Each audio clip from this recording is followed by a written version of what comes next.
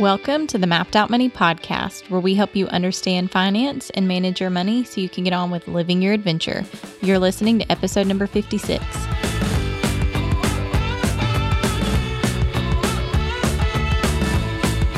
And today's episode is brought to you by the Mapped Out Money resources page. So this is a list of resources of mine and Hannah's favorite books, podcasts, YouTube channels to follow, all related to money and some also general self-improvement, productivity type stuff. If that at all sounds interesting to you, we'd love for you to go check it out. Also, all the books on that page are affiliate links. So if you click through those links and purchase something, we will get a small kickback as well. So it's a great way to support the show if that's something you'd like to do. To check all that out, go to mappedoutmoney.com/resources. So today we are going to talk about, I guess, our biggest takeaways from the book, The Psychology of Money from Morgan Housel. This is a book that we did for our very first book club meeting a couple of months ago. And I say this really not lightly. This is probably one of my favorite, if not my favorite, finance money book that I've ever read. I think he just does a phenomenal job. He basically sets up every chapter with sort of a point and then just proceeds to tell stories, which make everything, I think, so much more memorable and easy to relate to. Well, and as somebody who doesn't particularly love to read personal finance books, I enjoyed this book. It was an entertaining read. Yeah, it's not like a textbook that just gives you investment percentages or something. Yeah. And it definitely, we've talked about buddy reads before, but if you're married and you're looking for ways to talk more with your spouse and stuff, I think reading the same book is such a good way to do that, because a couple of days we just sat in our den and we're sitting beside each other reading, at different points in the book, but we'd be like, oh my gosh, have you gotten to this part yet? And then we'd kind of have a conversation around whatever point that was. Yeah. And it's kind of a fun way to spend time together. Totally. It's a fun way to create conversation, and it's kind of like, binge watching a Netflix show together, but a book. So I don't think we're going to try to tackle every point in this book. This episode would be incredibly long if we did that, because he does so many good things. But and also if you want everything out of the book, just read the book. But I do hope that if you've thought about reading this book, that this will be an episode to sort of let you know our biggest takeaways, what we got out of it, and maybe inspire you to read it. And if you have read it, maybe we'll bring up some points that will let you think about something in a different way. Before we dive into the meat of the book, I'm going to read this quote that he has at the very beginning. And it's a quote from Napoleon that says, "A genius is the man who can do the average thing when everyone else around him is losing his mind." And that really kind of sets the stage for everything else that we'll talk about in this episode. Yeah. I mean, the book is called The Psychology of Money for a reason. This is not a book about how to analyze spreadsheets or pick stocks. It is about the mindset and emotional side of money. So with that being said, I think it makes sense to start at chapter 1, which is also potentially my favorite point of the whole book. So the title of this chapter is called No One's Crazy. And he kind of opens it up talking about how your personal experiences with money make up 0.00000, it's like what, nine or 10 zeros in here, 1% of what has happened in the world. And yet it makes up something like 80% of how you think the world works, right? So very little from personal experience, and yet that's your viewpoint. So that's how you think the world works. And he gives so many examples over and over again about how we are a product of the time and place that we were born. And it was really cool thinking about even how our parents think differently about money than we do. And our grandparents think differently about money than our parents. And a lot of it has to do with were you coming of age during a time of really high inflation?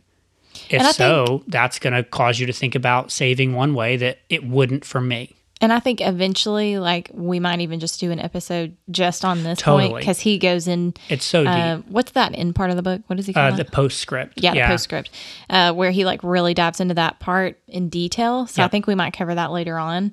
But why don't you read the lottery story? Because I think that kind of proves the point. Yeah, it drives it home pretty quickly. Yeah. So here's what he says. He kind of sets this up about folks who buy lottery tickets. So he says, Every financial decision a person makes sense to them in the moment and checks the boxes they need to check.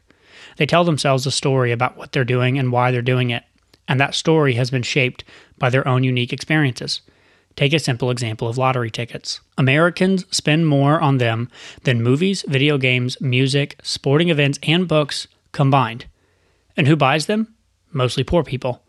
The lowest income households in the U.S. on average spend $412 a year on lottery tickets, 4 times the amount of those in the highest income groups.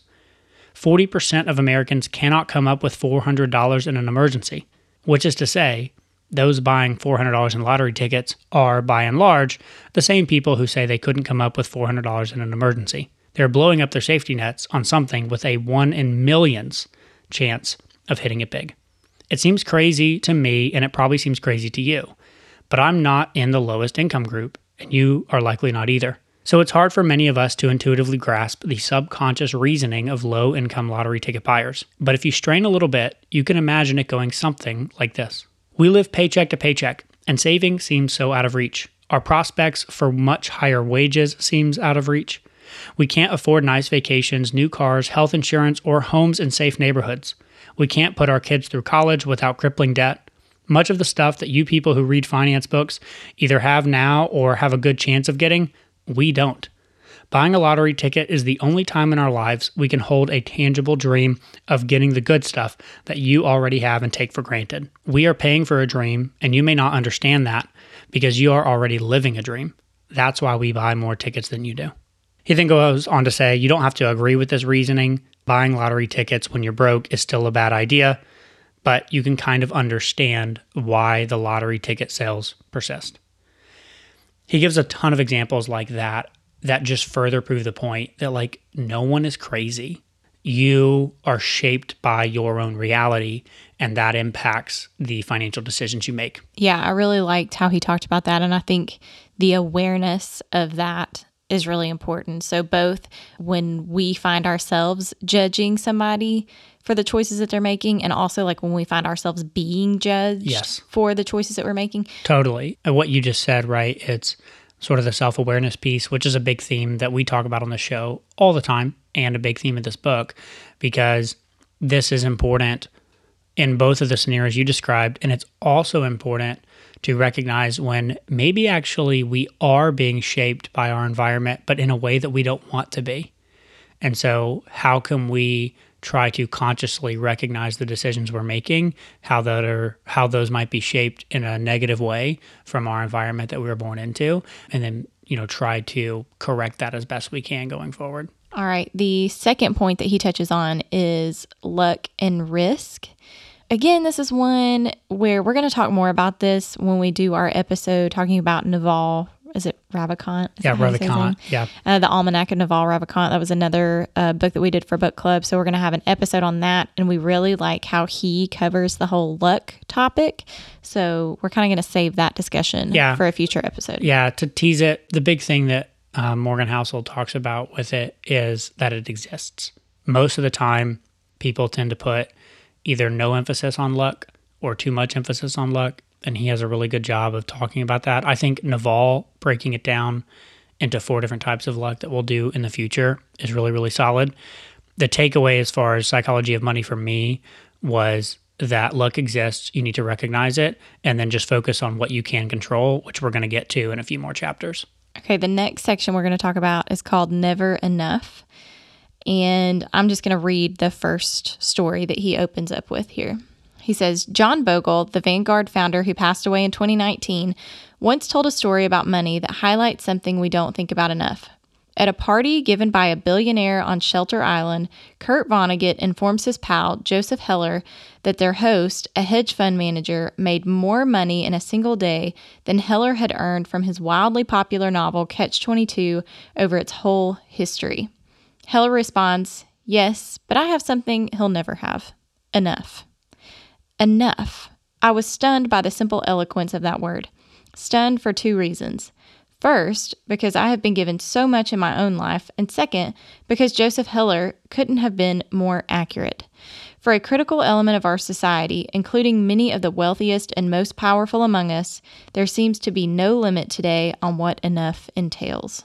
I think that story is so incredible, and it is amazing how much I can even feel that in our own life. We've talked about how, like, in our first year of marriage, if you would have told us, and we don't even make like crazy money, but just compared to what we did, right? If you told us in our first year of marriage, this is how much money you'll spend eating out in 2021, I would go, like, per month, I would go, wow, I don't even, how would I ever do that?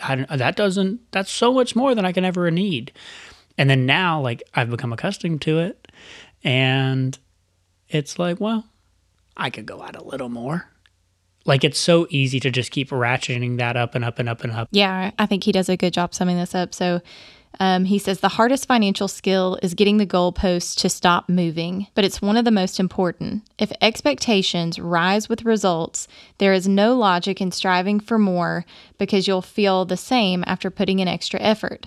It gets dangerous when the taste of having more money, more power, more prestige, increases ambition faster than satisfaction. It's also interesting because he gives a number of examples of Ponzi schemes with Bernie Madoff and a few others that, like, one of the ways they end up eventually getting caught is they can't get enough.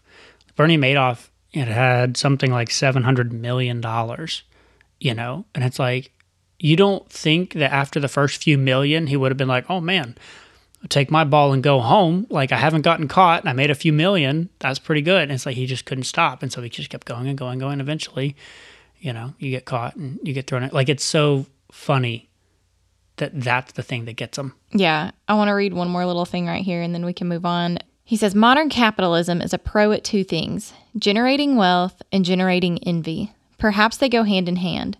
Wanting to surpass your peers can be the fuel of hard work, but life isn't any fun without a sense of enough. Happiness, as it's said, is just results minus expectations. I like that little equation, like, that he gives at the end of that happiness is results minus expectations. Like, I think that's just good to remember.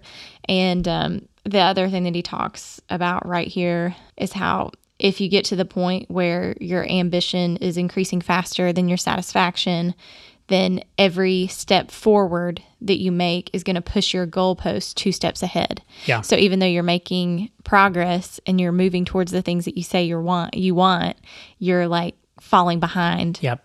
So it's just so easy to fall into that as a human. It's so human.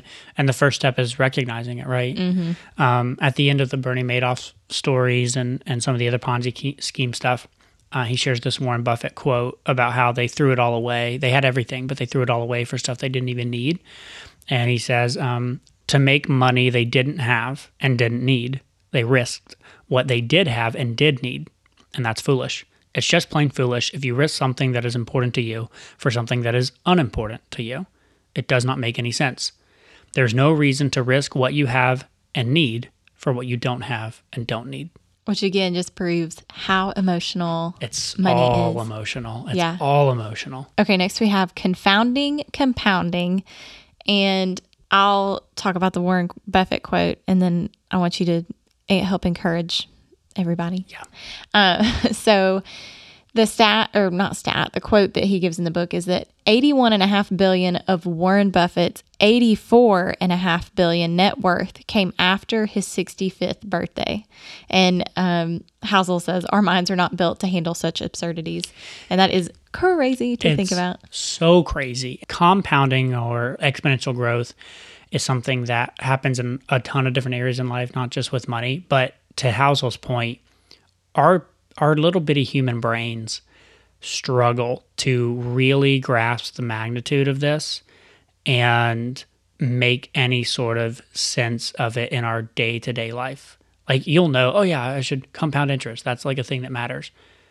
But when you get hit up the side with that kind of stat, like, whoa. He is worth $84.5 billion, and 81 of that came after 65. It's like, how does that even work?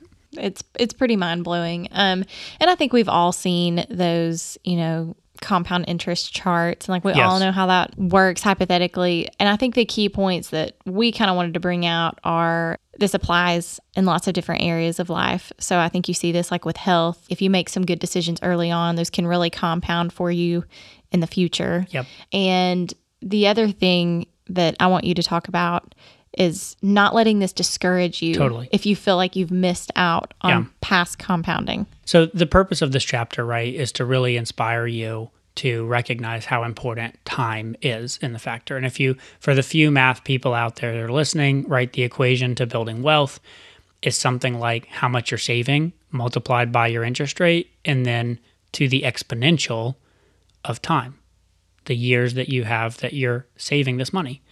And that exponential does crazy things the bigger and bigger your time gets. So of course, the earlier you start, the more time you give your money to grow, the more wild things get. If you're young, this should be really inspiring to you. If you are older, this can actually be somewhat discouraging because you feel like, oh my gosh, I've wasted all these years and all this time that I could have been compounding. And I just wanted to take a moment here to sort of pause and say that if you're listening and that's you, to recognize a couple of things. One, compounding still works and still can work for you. With the time that you have going forward, you can absolutely use those years to compound and do some really great things. But maybe even more importantly, and this kind of goes back to the never enough thing that we just talked about, and then also a few other things he talks about in this book, is recognizing that to really do the things that are the most important to you in life, oftentimes you don't need as much money as you maybe think. So we just wanted to encourage you that if you're feeling like it's too late, know that, yeah, you know what, it might be too late to make $1 kajillion, right? Warren Buffett started when he was very, very, very young. The good news is you don't need that much. And the amount of money you need to actually get the most out of life is oftentimes, like I said, not nearly as much as you think. Which I think leads perfectly into the next section that we want to talk about, which is freedom. And he opens this section up with saying, controlling your time is the highest dividend money pays. Yeah, this is somewhat related also to, I think it's Daniel Pink. There's a book I read some years ago that basically talks about the 4 things that employees, it's sort of written to business leaders, but it's the 4 things that employees need to feel good and feel validated and really prosper in their roles.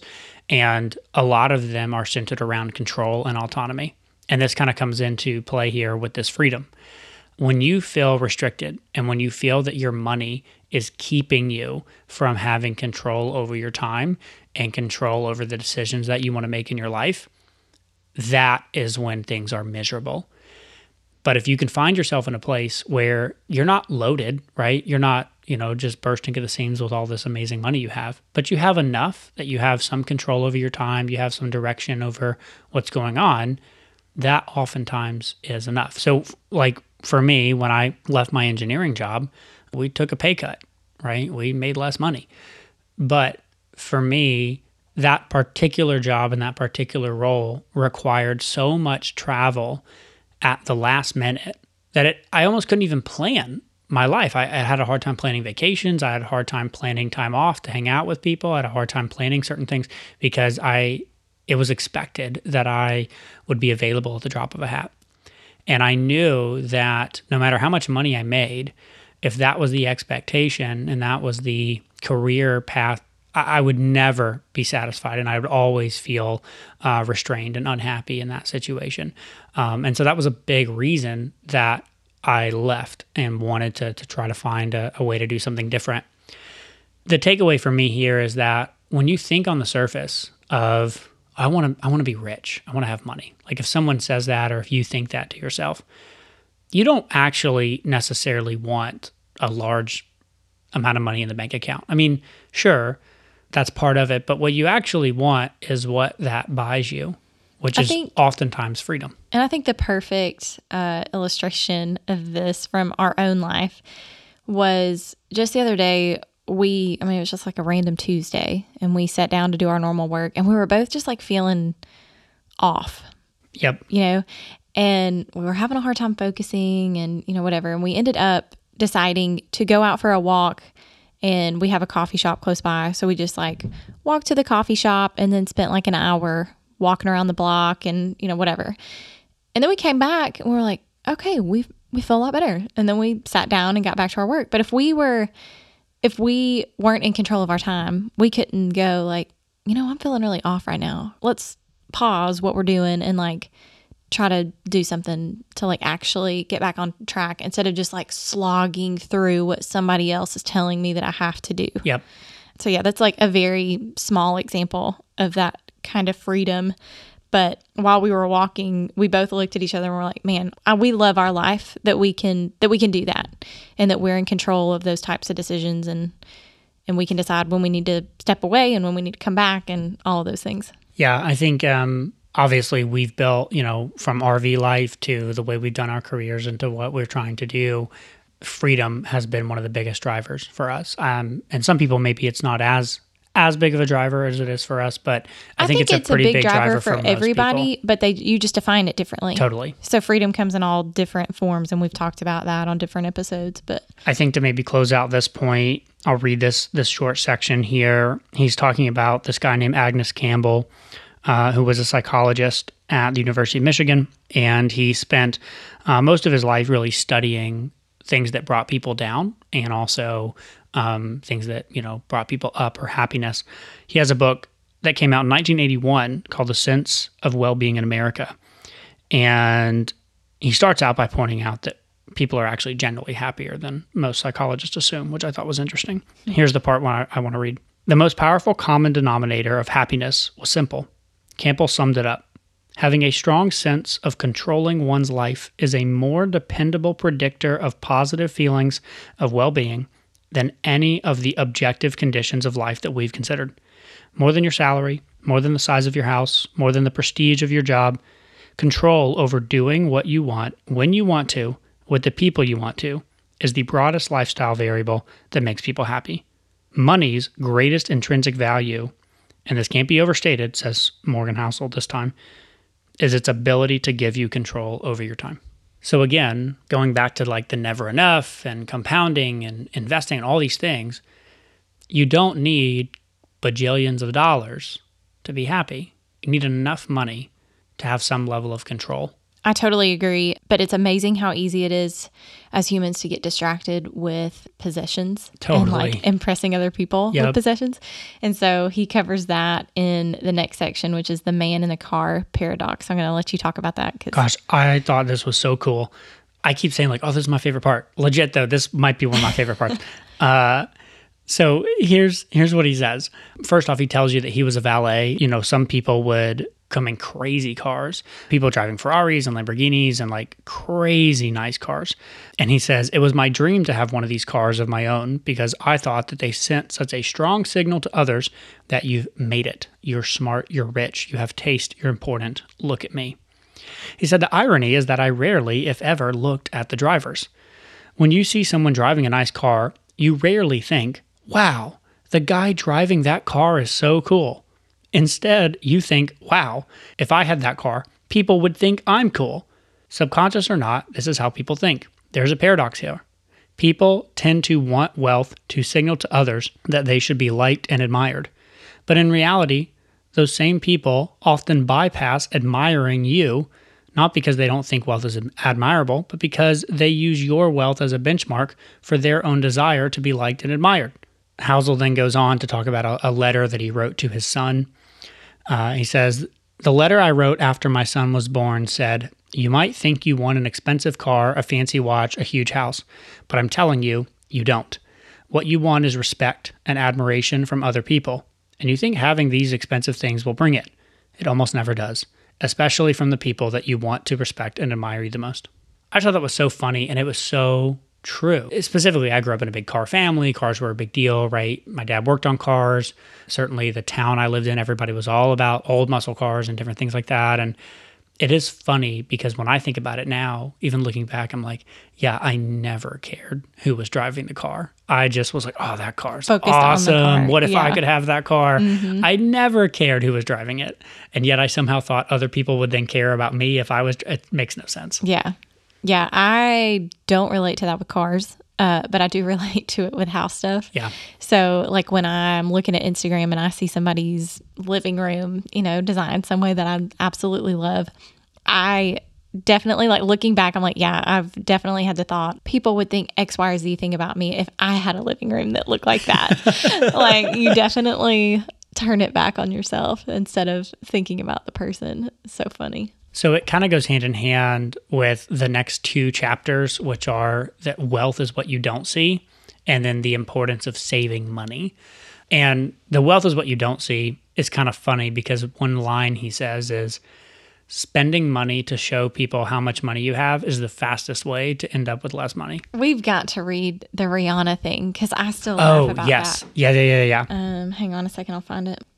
So Hazel says, singer Rihanna nearly went bankrupt after overspending and sued her financial advisor. The advisor responded, was it really necessary to tell her that if you spend money on things, you'll end up with the things and not the money?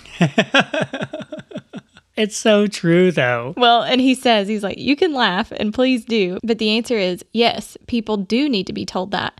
When most people say they want to be a millionaire, what they might actually mean is, I'd like to spend $1 million. And that is literally the opposite of being a millionaire. That's incredible. I know. It's so funny. It's so good. But it's so true because, I mean, how often do you do it? We drive by a big house right in the neighborhood, or we see a nice car in town, or something like that. I'm like, oh man, they must have money. It's like, actually, I mean, maybe they do, but also maybe they just spend a lot of money. Yeah. And we're going to jump around a little bit here to a part kind of later in the book. Yeah, it's chapter 16. And he says, beware taking financial cues from people playing a different game than you are.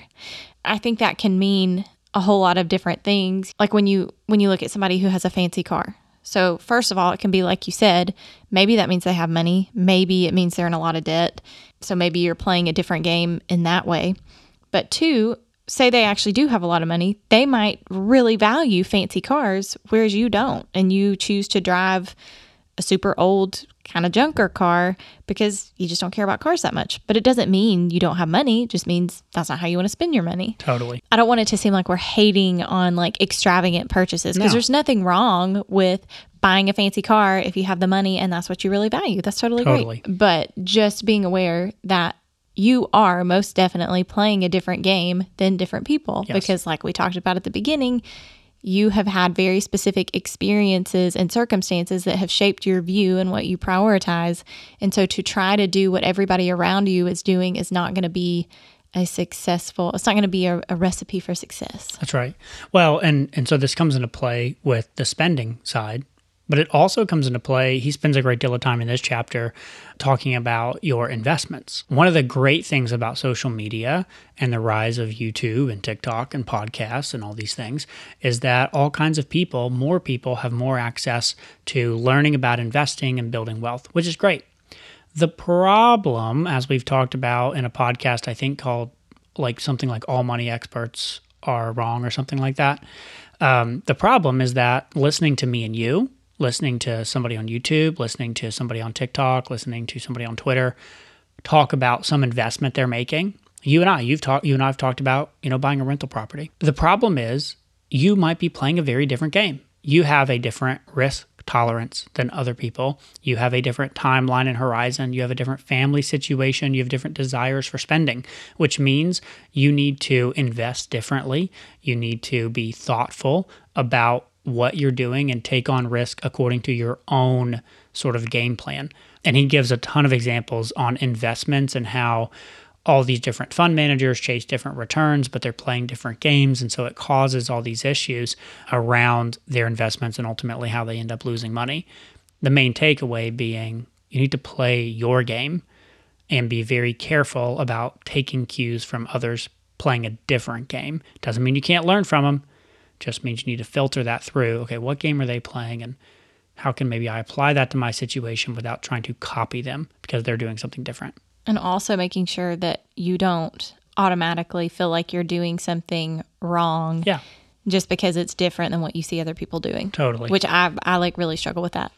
Yeah, I think kind of the culmination of these chapters, right? So the man in the car paradox, the wealth is what you don't see, and even some of the you and me stuff kind of culminates in chapter 10. He has just this focus on saving money. Chapter's just called Save Money.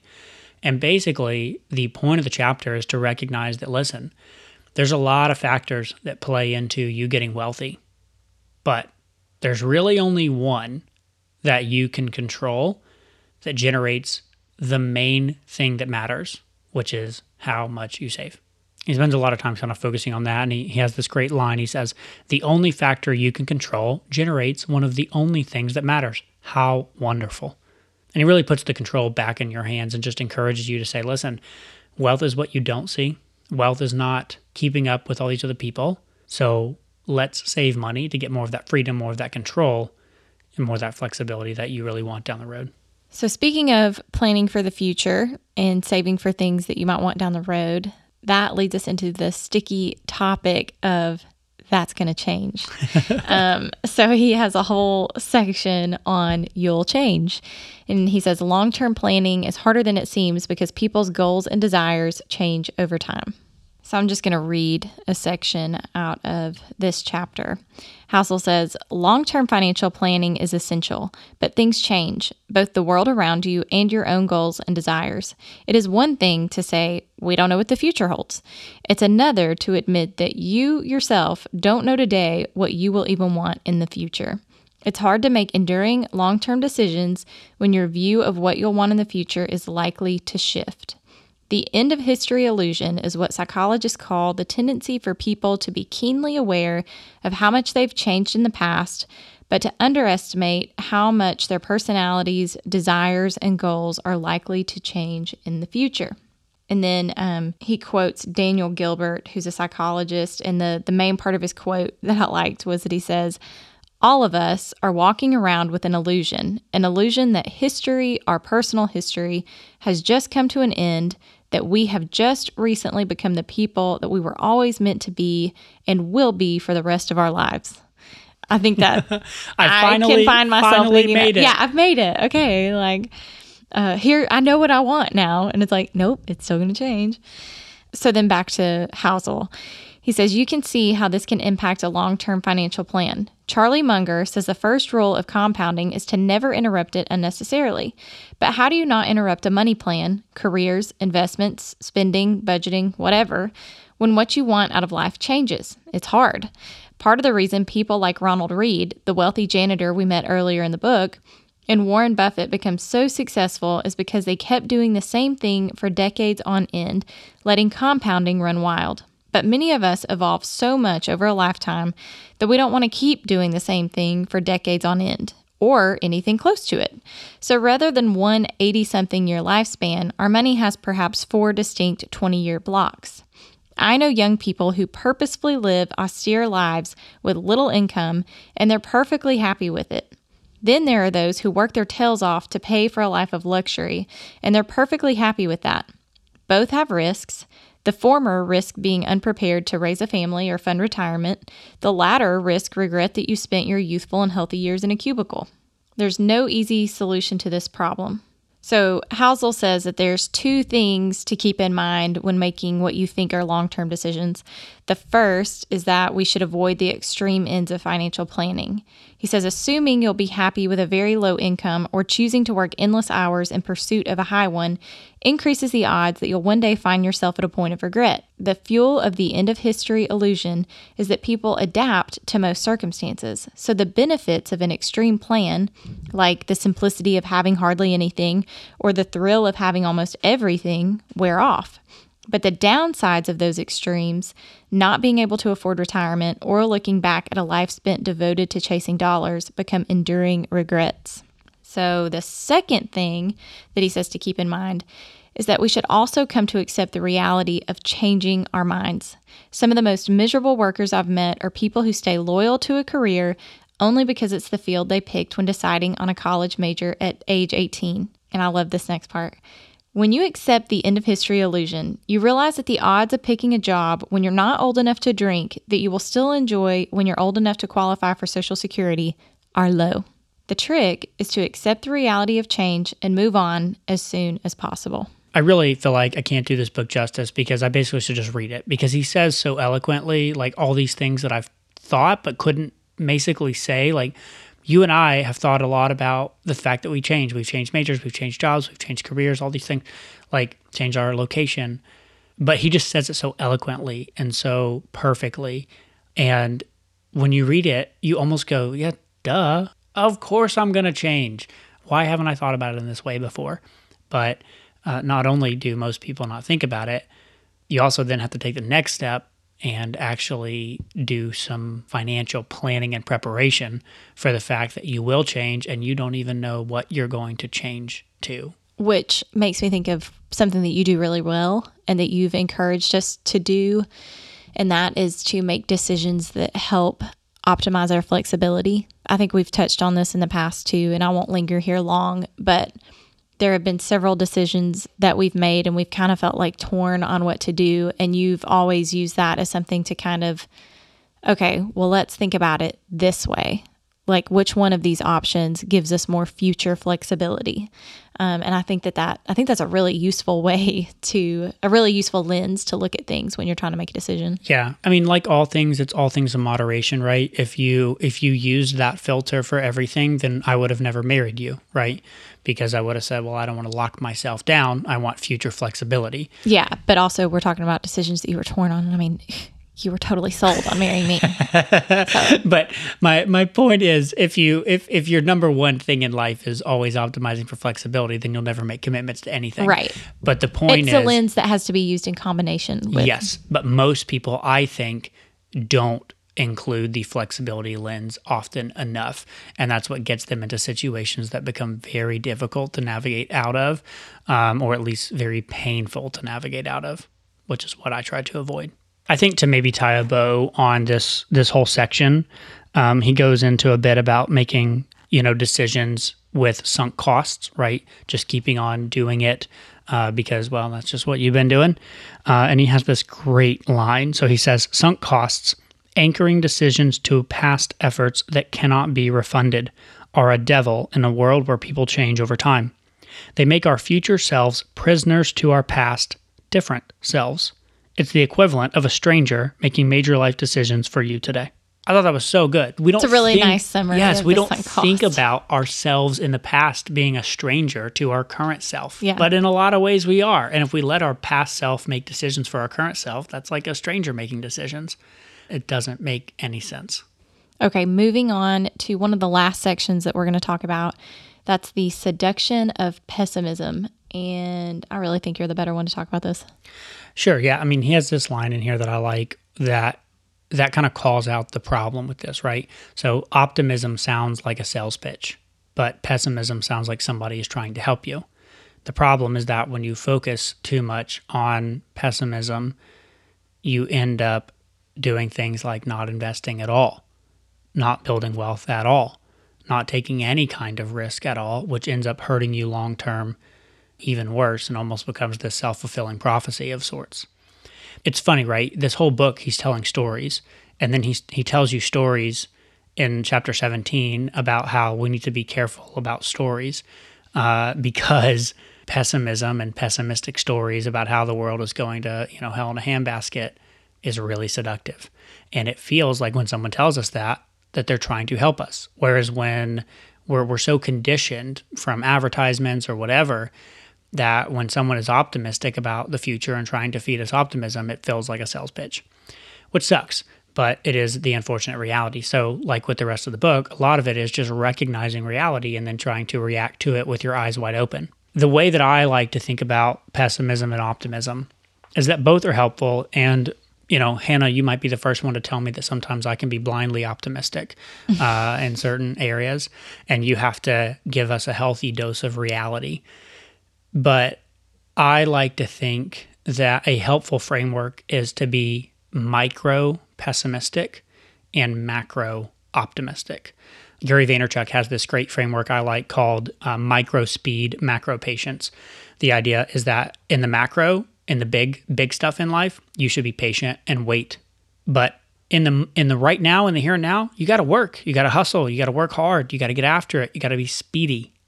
So micro speed, work and get after it as if you're impatient, but in the macro, still be patient.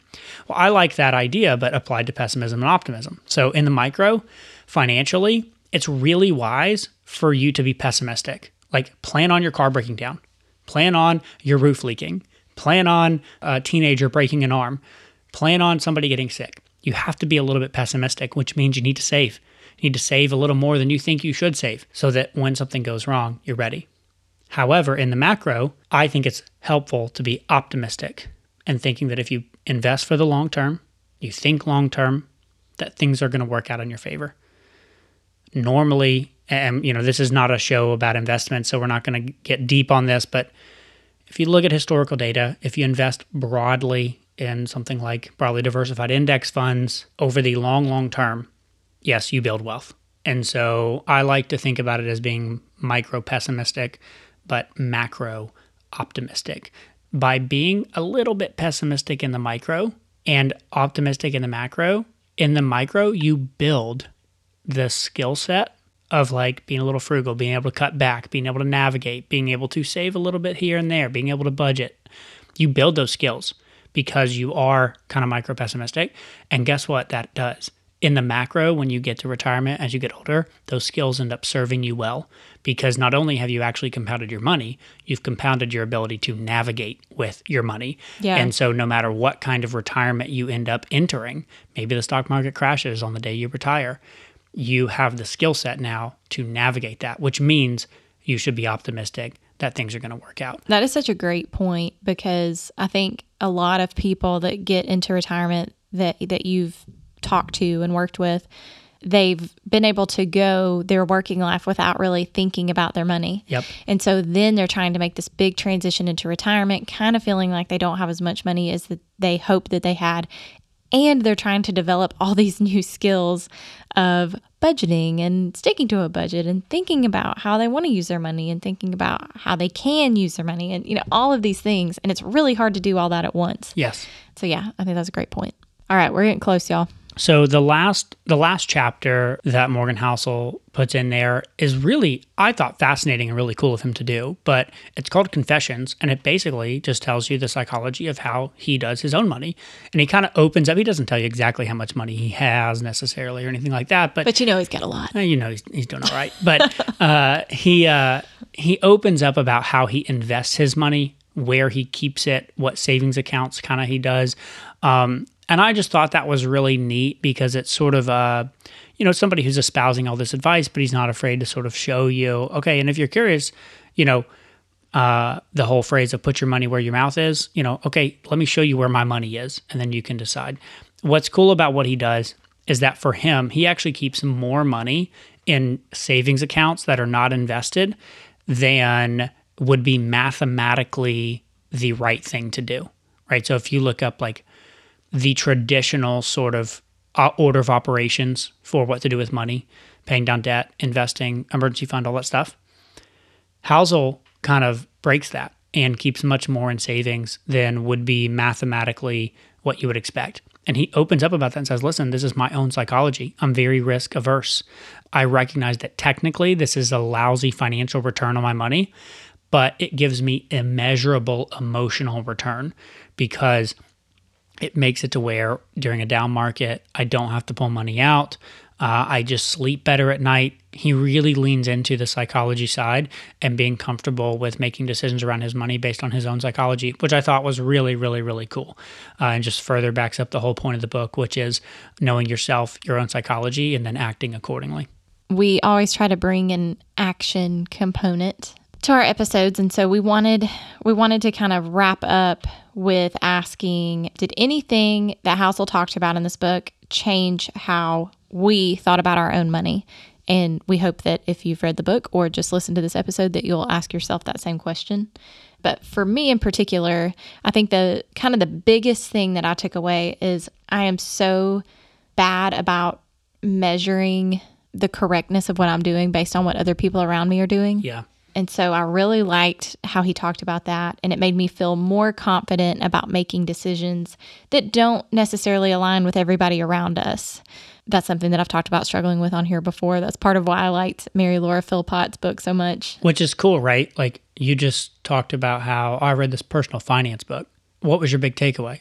Not really anything to do with money specifically. I mean, yes, it involves money, but your main takeaway was like much more about like your mindset and your confidence for your own decision making. And I guess it's not necessarily a change in how I think. It's like me trying to change how I think about it. Yeah. And it's, like I said, like Mary Laura Philpott's book talks about it, but it was also nice to have like an analytical finance person talk about the same thing in a different way. Totally. And go like, oh, okay, like he says it's okay too. Yeah. So I guess I'm essentially still just, I'm letting other people tell me that my decisions are okay still, but you know what I'm saying? You don't get too meta. Don't analyze this too much. Don't get too meta. So for me, I don't know, change is not the right word because I don't know that I did like a complete 180 on any of my thoughts around money. What I did do is it gave me a lot more touch points and I guess evidence, if you will, on just how important being prepared for flexibility is. For me, all of the historical world event stuff, right? Like wars, Great Depressions, stock market, inflation, like all these things that happen that are quote unquote black swan events, right? They're unpredictable. A worldwide pandemic, right? That crushes and we shut down all these things. The whole purpose of calling it a black swan event is that you can't predict it. And he shows over and over and over again how this happens in history and we can't predict it. We don't know when it's going to happen, but hey, we can actually know that it's probably going to happen. And it really drove home for me just how unprecedented events are happening all the time. And, you know, it really made me feel even more like we need to prepare, right? Financially. I guess it made me lean into my prepper tendencies without going full tilt. That's probably the big thing I think it did for me. Other than that, it just, you know, again, drove home. It's always nice to me every couple of years to read something and remind myself just how important compounding is, because that gets me excited to get a little bit more aggressive to make sure that compounding is working in our favor. Okay, so the second question that we have is what's one thing from the book that you're going to implement in your life? For me, what I walked away from this book going, okay, me and Nick need to sit down and do this together, is related to the whole enough chapter and making sure that the taste of having more isn't increasing our ambition faster than our satisfaction, to use his little quote there. And so what do I mean by that exactly? Like, we're in a growth period. So like, you know, we just bought a house this year. Mm-hmm. We were moving out of a camper and into a house, which means that we really had a clean slate. And so we are in a period of like acquiring things and making improvements to our house and doing all this stuff. But I want to make sure that we are mindful of our goalposts and that we're not pushing our goalpost ahead 2 or 3 steps with every step forward that we make with our money. Yeah. And making sure that we can recognize when it's enough and not having an unhealthy relationship with that. And I think that's really it's a hard thing to do as a business owner or anybody who works in a job where, like, even in my old engineering job, there was as much overtime as I wanted. Yeah. I could work as many hours. There was always enough work. I could just work 90, 100-hour weeks if I wanted to. And being a business owner, it's something we have to be conscious of because I can just keep putting in more hours. And at some point, why? Right? Yeah. At some point, why are we doing this? Well, it's like the people who work a ton of overtime so that they can buy a boat, but then they have to like keep working the overtime so that they can make payments on their boat and their truck and their whatever. So they have this boat, but they don't even have time to use it. And yep. Yeah. So it is just like, okay, why am I striving for these things again? Yes. I think that's a good one. For me, again, going back to the compounding comment, I think the big thing that I want to implement is I have a bad habit for some reason in my mind where like I can't invest money in little chunks at a time. Like I need to like do my regular monthly amount, which is like a fixed thing, right? I can't For some reason, I shouldn't just be like, oh, look, we spent less money on clothing this month. I'm going to send $20 to our Roth IRA. Like, I should just do that. And I think over time, because that's what we did when we were in debt pay down mode. Like, I did that on the Airstream when we were paying that down. Yeah. And it accelerated debt pay down so much faster. And I need to have that same mindset towards our investments so that we can just siphon $10 here, $20 there. And over time, I believe that will have a much bigger, greater impact. So that's kind of the thing I want to take away. Certainly, I think if we can, put those little extra dollars here and there into that account, we'll like it a lot more if our account balances go up. And you know what else we like? What do we like? Stuff we like. All right, Hannah, what are you liking this week? I am liking something called the Hydro Jug. And I'm going to describe this as a cat-sized water bottle because earlier today, both of our cats were sitting up on the table and my water bottle just so happened to be like right beside where they were sitting. I was like, it's the same size. Like the same size. So basically, it's just this huge water bottle that, for me, if I drink one of them, I'm basically at my recommended water amount for the day. So I really liked it because I can just fill it up in the morning and then I just set it on my desk and then I just try to get through it throughout the workday. Isn't it so funny? I'm not calling you lazy, but I'm calling humans lazy. But like, isn't it so funny how like... Oh, just small barriers will keep you from things. Like you had a water bottle that you needed to fill up like 3 or 4 times to get your water through the day. And I would drink it once and then I would just never refill it. Yeah. It's like 10 not that hard to go refill it. But you don't do it. Yeah, because I'll be in the middle of something. I'll be like, oh, okay, well, when I finish this thing, I'll go refill my water bottle. And then I just end up not doing it. Yep.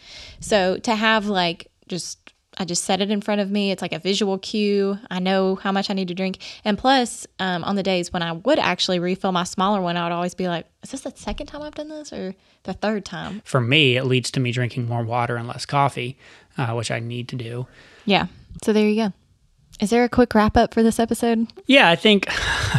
Think about what we said and decide whether or not you want to read Morgan Housel's Psychology of Money. No, I mean, seriously, I would highly recommend this book. I think to summarize it, I'm just going to reread the Napoleon quote because I think it's really, really good at summarizing the book. A genius is the man who can do the average thing when everyone else around him is losing his mind. This book does a great job of outlining the human psychology behind money, all the stuff that affects your money decisions, helping you recognize it, helping you overcome it, and then sometimes just helping you recognize when you need to play into it. To me, it's one of the most practical financial books out there because it talks about the actual behavior side, which is the real stuff that if you want to do well with money, you're going to have to deal with. So we love this book. We'd highly recommend it. Hopefully you enjoyed this episode. And as always, thanks so much for listening, and we'll see you next week.